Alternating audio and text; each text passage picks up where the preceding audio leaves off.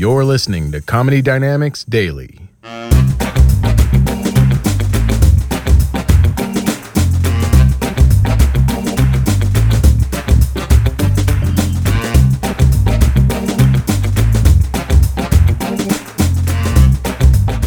When I was a young man, they told me that in order to be a gentleman, you had to have chivalry.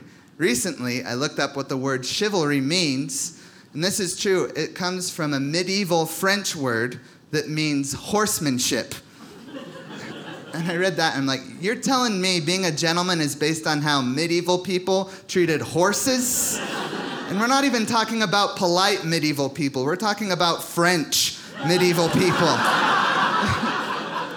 That also means they came up with the horse etiquette before they came up with the women etiquette.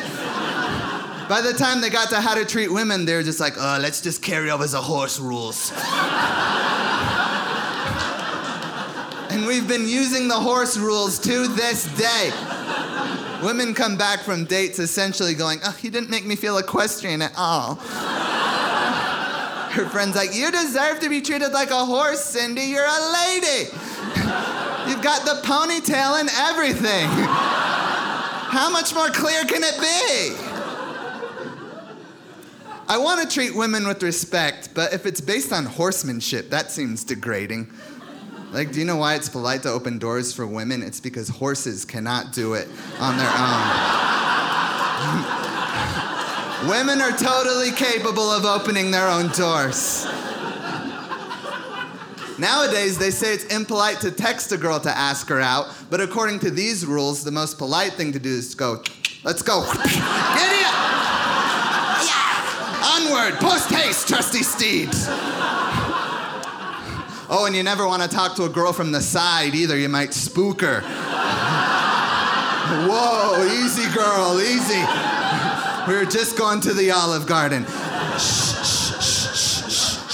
I'll get you a sugar cube, just calm down. Chivalry seems degrading to women, but when I ask a girl out, it seems very degrading to me. Whenever I ask a girl out, I feel like I'm going, hey, do you want to go eat and judge my personality constantly for a few hours? Oh, don't worry, I'm paying for the whole thing. And to be polite, I'll treat you like a horse. How does that sound? Also, I don't get why it's the guy's job to ask the girl on a date. If you were to compare the two genders, why would you pick the creepier of the two to be in charge of organizing an outing between two strangers? That seems like a terrible idea. Every time I go on a first date, my main objective is nothing romantic. My main goal is to just convince the girl she's not gonna end up in my trunk. That's it. When I get back from the date, my buddies go, did you kiss her? I'm like, no, but I'm pretty sure she knows I'm not a murderer. What's up, yeah?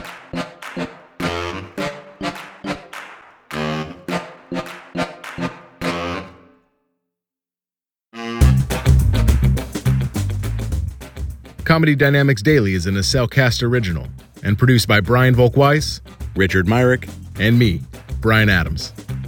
Thank you for listening.